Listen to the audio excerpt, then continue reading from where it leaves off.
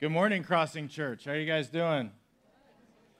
I was talking to Kelly a couple days ago. It's weird. We haven't been here in a month. We just dealt with COVID, and it just trickled through our house, one kid, one person at a time. It's been a month, but it's so good to be back here with you guys. I'm excited. And it's a family Sunday, which I found out about 10 minutes ago. So, sweet. If it makes you feel any better, I teach 7th graders, and every noise that your kid is going to make in the next 20 to 30 minutes, I've heard it. And I've taught through it. So whatever noise they make, if you're going to freak out about it, just let it go. It's okay. It's not going to bother me at all. And my kids are probably going to be on the floor coloring in about 5 minutes. So you're safe. But I'm one of the elder pastors here, whatever term you want to call me, but it's good to be here. We've been talking about living life on mission, and we're going to keep talking about that today. We're talking about what does it mean to go and share. So that's kind of the big idea that we're going to talk about today. But before we jump in, let's pray, and we'll get rocking and rolling. God, we love you, and we desperately need you, and we're here to hear from you. So I pray that your Spirit would rest here with us, that you would talk to us, that we would listen, and that we would have open hearts. Open our ears to listen and our hearts to repent and accept what you're going to tell us today. So we love you and just pray that you'd be with us. In Jesus' name we pray. Amen. So Kelly and I went to college at UNF, and for the first couple of months, for every couple of months, there would be this guy or a pair of guys that would come, and they would just stand in the middle of campus and start yelling at people.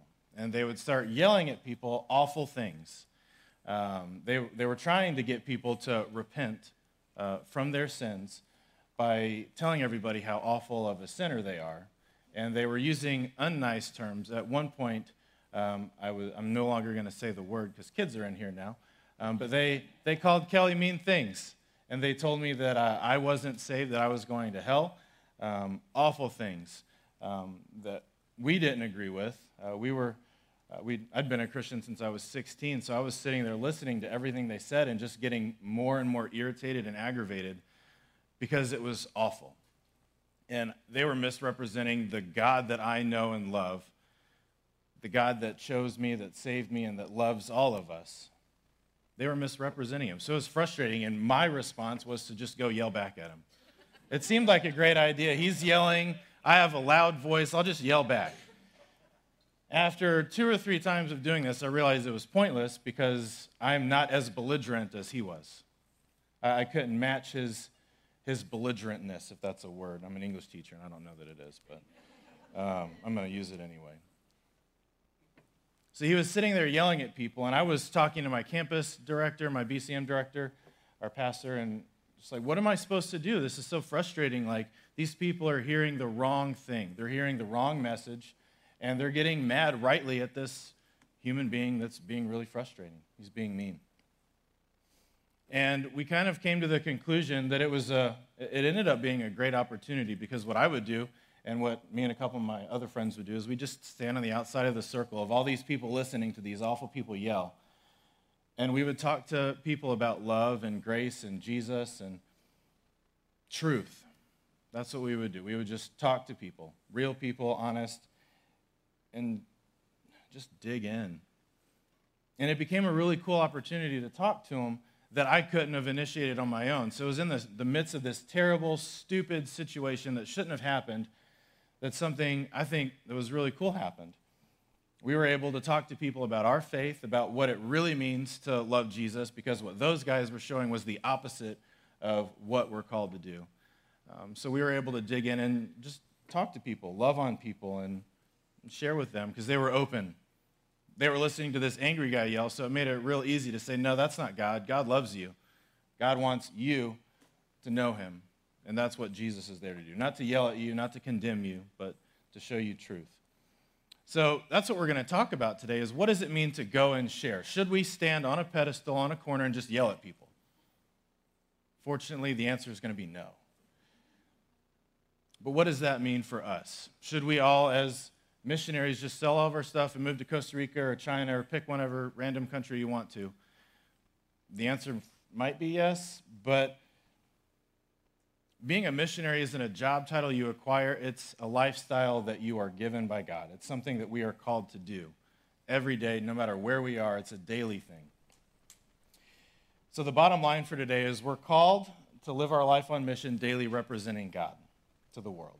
So we're going to go through Acts 16 through 32, and then we're going to kind of break it down verse by verse. So if you want to open your Bibles, Acts 16 through 32 is where we're going to be. They'll be on the TVs behind me. If you're like me and you just carry technology everywhere, you can look it up on your phone.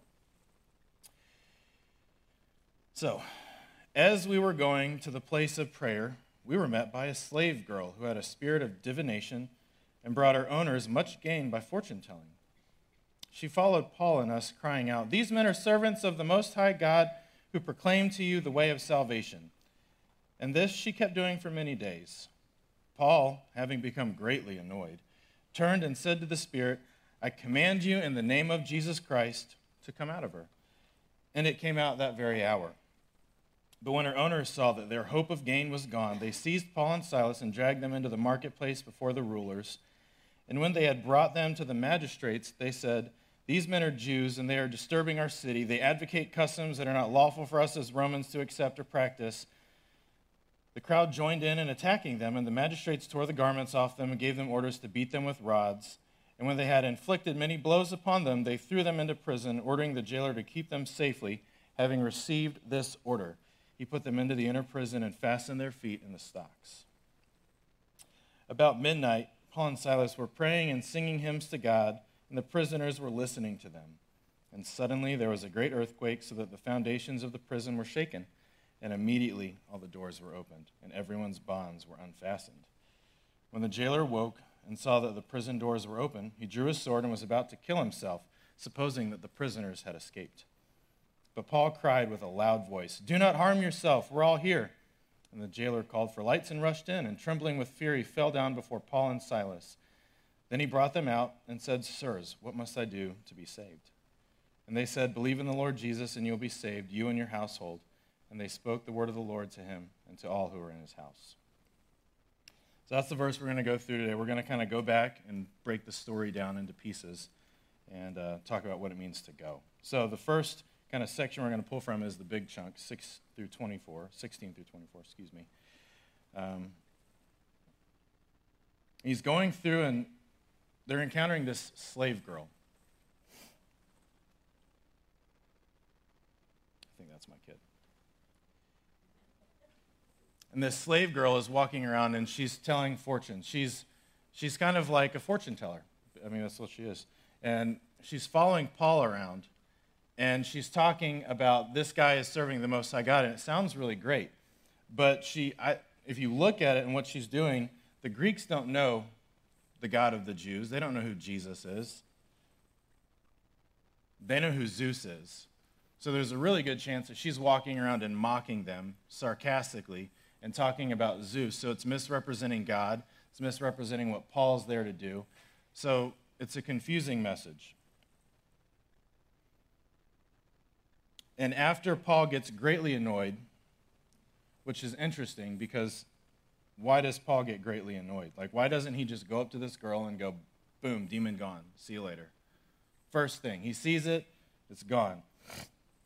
Now, I was thinking about it this week, and I actually talked to Spencer. It sounds weird, but I got to hang out with Spencer and talk with Spencer about this. And just kind of thinking more about it, like, it could have been easily that Paul's just assessing the situation. Like, why didn't he do it? It's not like he knew all of this immediately. Walking around, this girl's following him. Maybe she's going to repent. Is she demon-possessed? I don't know. What's going on with her masters? But what Paul does is he confronts sin. And that's what the first kind of point for this is when we're going and sharing Christ with people, we have to be willing to confront sin. We do it in a loving way. We don't obnoxiously beat people over the head with the Bible and tell them to repent, but we do it through relationships. We do it loving people because they need to know that God has called them to live differently. He's called them to live a life that honors and glorifies Jesus, and that is not the way that the world lives. So, Paul eventually confronts this sin. This is a form of human trafficking. They have have this slave girl, and they make money off of her. I'm just going to leave it there because we have kids in the room, but that's what they're doing. And Paul confronts this demon spirit. And I think he knew when he did it that something bad was going to happen. I think maybe that's why he hesitated. Maybe he was waiting to see if it worked it out on its own. Paul's not Jesus. He's not perfect. But eventually he does it. He casts the demon out. And the masters come calling. We have to love people enough to tell them hard things. People that we love, people that need Jesus. That's hard. People might hate you. People might mock you. They might throw you in jail. But that's what we're called to do, to love people enough to confront them. It's not comfortable. It's not easy. But that's what our message is it's you're broken, we're broken, I'm broken. The only solution is Jesus. And if you don't confront people's brokenness, they don't need Jesus. So we got to be willing to confront sin, to do those hard things with them in relationships. And that's what Paul does. And he gets attacked, stripped of his clothes, beaten and thrown in jail. But the cool part of the story is it doesn't end there. Thank God. In verse 25, it says, at about midnight, Paul and Silas were praying and singing hymns to God, and the prisoners were listening to them. I don't know about you guys, but if I put myself in Paul's shoes, I'm not singing and praying right now. I'm pretty ticked off. And that's probably an understatement, because I don't like being beaten. I'm a big guy. People don't usually beat me up. It doesn't sound comfortable to be in chains. And the Roman prisons are not like our prisons where people get food and air conditioning, and they only have one roommate. They probably have a lot of roommates. They probably smell really bad. And that's probably the least of their worries. And Paul is sitting there singing. What a weirdo. So the next point is let your joy scream louder than your words. They're sitting in there worshiping. Who does that? And the cool part is the prisoners were listening. What a random cool thing for the author, for Luke to include in Acts. They were listening to them. What do you think the prisoners were thinking? Why are they sitting there singing? They got beaten worse than I did. What's so happy that they can sit there and sing and worship the God who seems like they've abandoned them? They must be crazy. Who are these people? Why are they so happy in prison? They didn't even eat today. How can they be so at peace when my life feels so out of control? They're in the same place I am. Are you joyful or are you frustrated? When you deal with difficult people, when you deal with difficult situations, do you respond with joy? James says, consider it pure joy when you face trials of many kinds. Do you find trials joyful? I don't. They're not fun.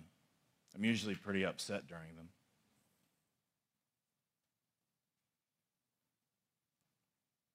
The next question is, why are they joyful?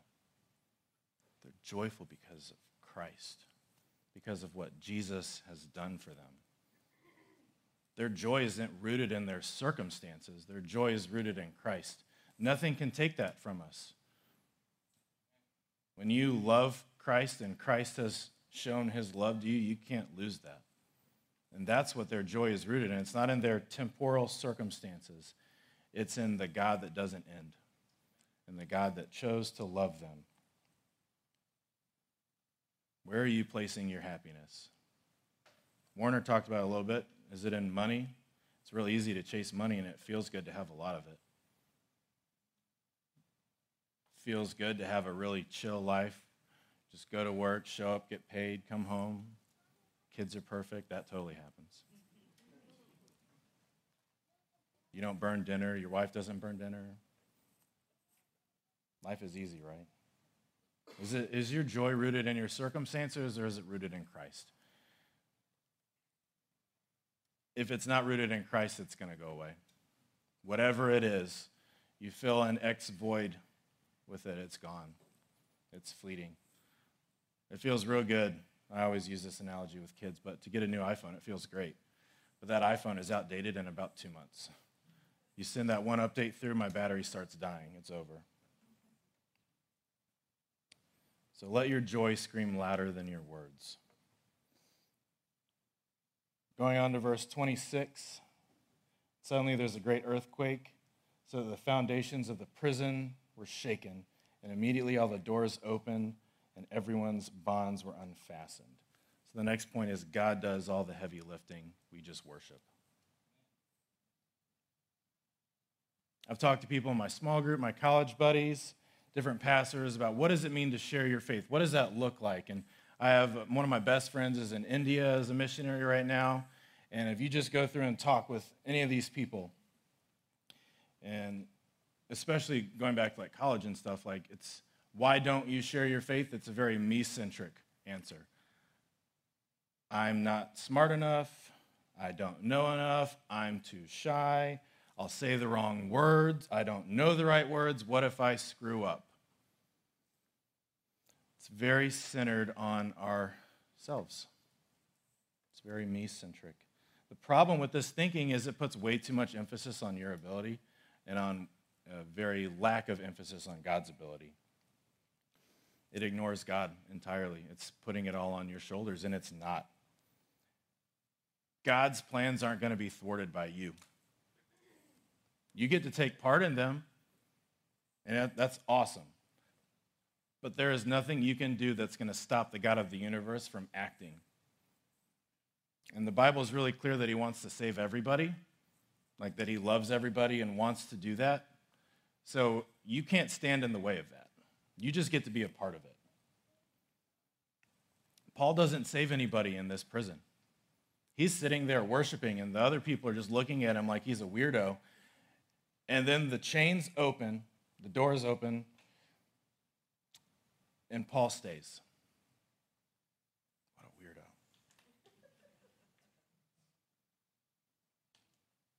You aren't powerful enough to stop God. Psalms 3:8 says, salvation belongs to the Lord. We don't offer or bestow grace upon people. All we do is proclaim Christ crucified and raised. That's it.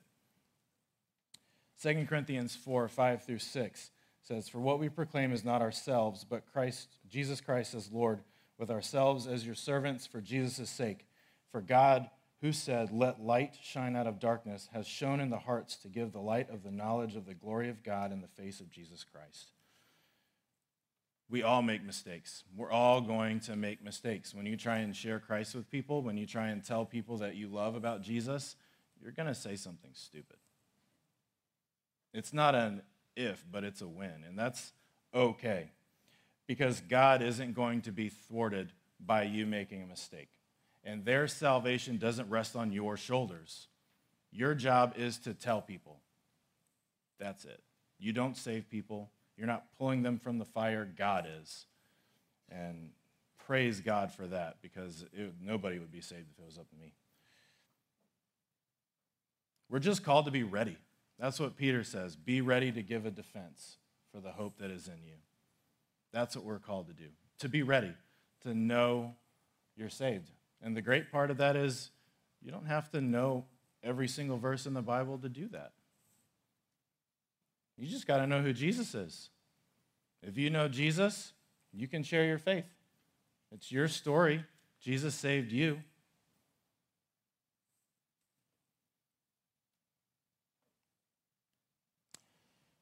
Going on to verse 27 and 28. It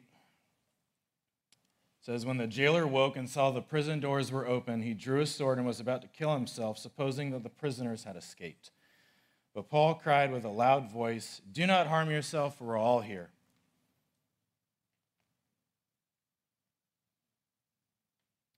We're all here.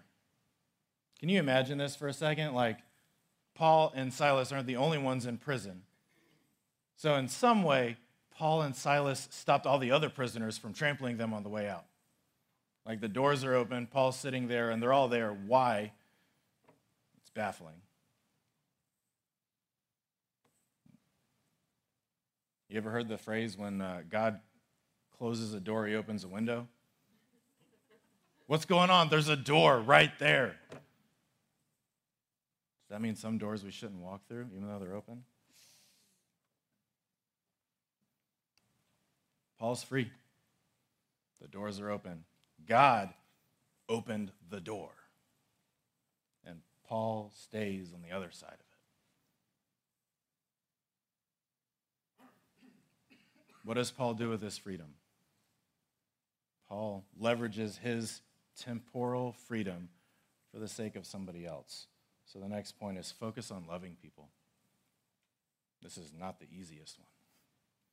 I think this is the hardest. There's something more important than Paul's immediate freedom, and that's the guard. He loved the guard enough to set his temporal freedom from prison, a not happy place, aside. So often we get wrapped up in our circumstances. We get wrapped up in what's going on in our life that's not perfect, that it's not the way we wanted it to be. I know I do. I'm a teacher, which means I'm kind of a psycho, and I like to control things. That's usually what teachers struggle with.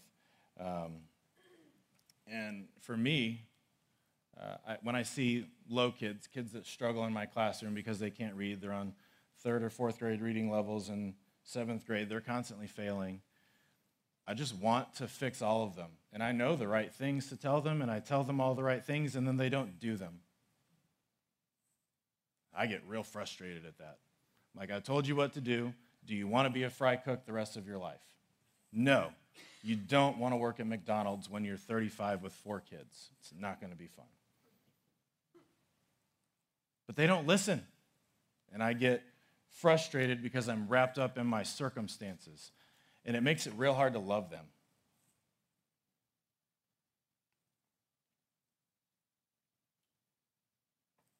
We can't force people to be worthy of our love.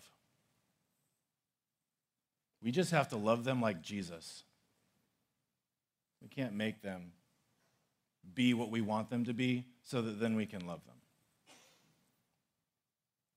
Paul wrote in Romans, while we were still sinners, Christ saved us. In the midst of all of our jacked upness, and I have a long running list of all the stupid stuff I do in my head right now, in our most unlovable state, God lavished his love upon us. Paul loved the Roman guard enough to stay in prison knowing that he would kill himself if he left, because it was that man's responsibility to keep Paul behind the bars. Paul stayed for him. He sacrificed his freedom so that that man would find true life, find true freedom. That's how we have to love people.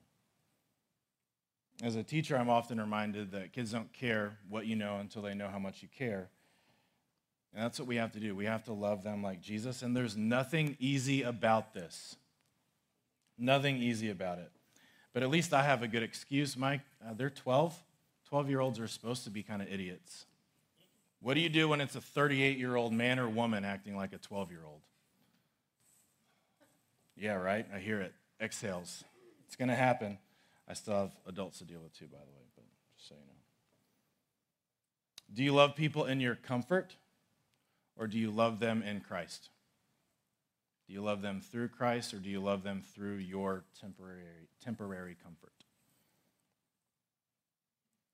That's the question you need to answer, is what's motivating you to love these people?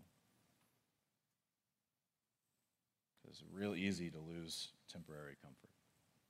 It happens first and sixth period every day, the beginning and the end of my life. They're there to steal my joy, and I got to hold on to every bit of it. It was actually a little bit of providence. I was writing this during first and sixth period, which might be counterproductive to keeping them in line, but, you know, it helped me love them better because I was not being nice when I was writing this. But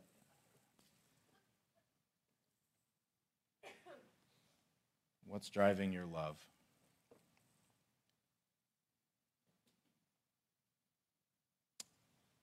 Last point, 29 through 32. And the jailer called for lights and rushed in, and trembling with fear, he fell down before Paul and Silas. Then he brought them out and said, "Sirs, what must I do to be saved?" And they said, "Believe in the Lord Jesus, and you will be saved, you and your household." And they spoke the word of the Lord to him and to all who were in his house. The last bullet point is preach the gospel. Preach sounds like a super preachy word. I did that on purpose. It just means tell people about Jesus. Why are you here on Sunday when you could be sleeping? Why? Tell people about Jesus. If you're saved, you know enough to preach the gospel. And if you're like me, I have to preach it to myself all the time. So you should be pretty good at practicing it, because just tell yourself how much Jesus loves you when you don't feel lovable. When you make a mistake and repent and go back to Jesus, tell people about that. That's the gospel. When I'm at school, I have to remind myself that God loves this hapless moron as much as he loves me and more than I love myself. If it makes you feel better, I don't call them hapless morons to their face. I want to, but I don't, because I'm not a horrible human being most of the time. I have to remember why I'm there. Why am I at school? It's not to make money. God help me if I am. I'm in the wrong profession. Why am I there? I'm there to tell kids about Jesus, but I can't verbally, because I work in the school district and the state, whatever, I can't sit there and preach the gospel all day because I'll get fired. But I'm there to love on kids the way Jesus loves me. One of the first things I tell them is that I'm a Christian, and that's the last time I'm technically allowed to talk about Jesus is when I'm telling them about myself. But the rest of the time, it's me doing my absolute best to not call them hapless morons and to show them that Jesus loves them when they're misbehaving, that I still find a way to root for them when they don't want to move.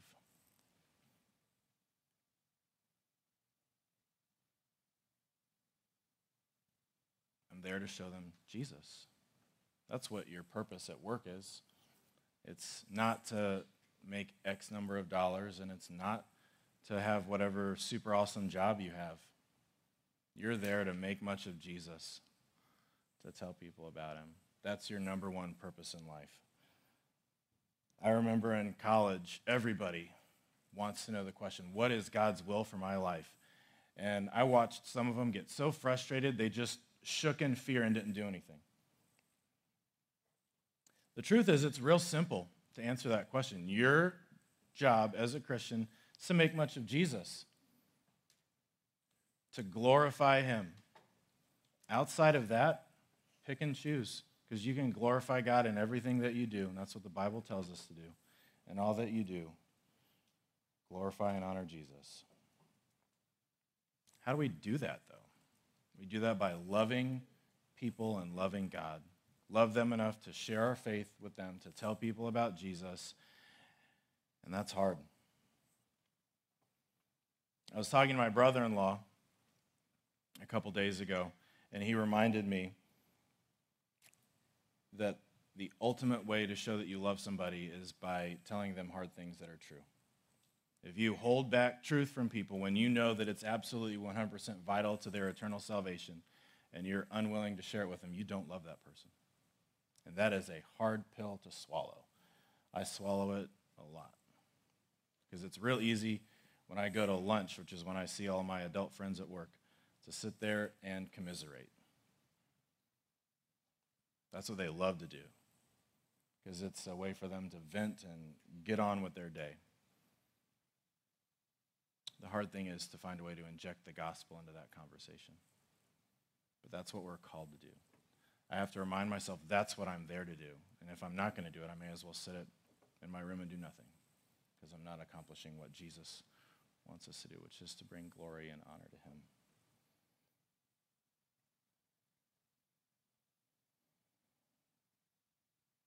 we're called to go and share.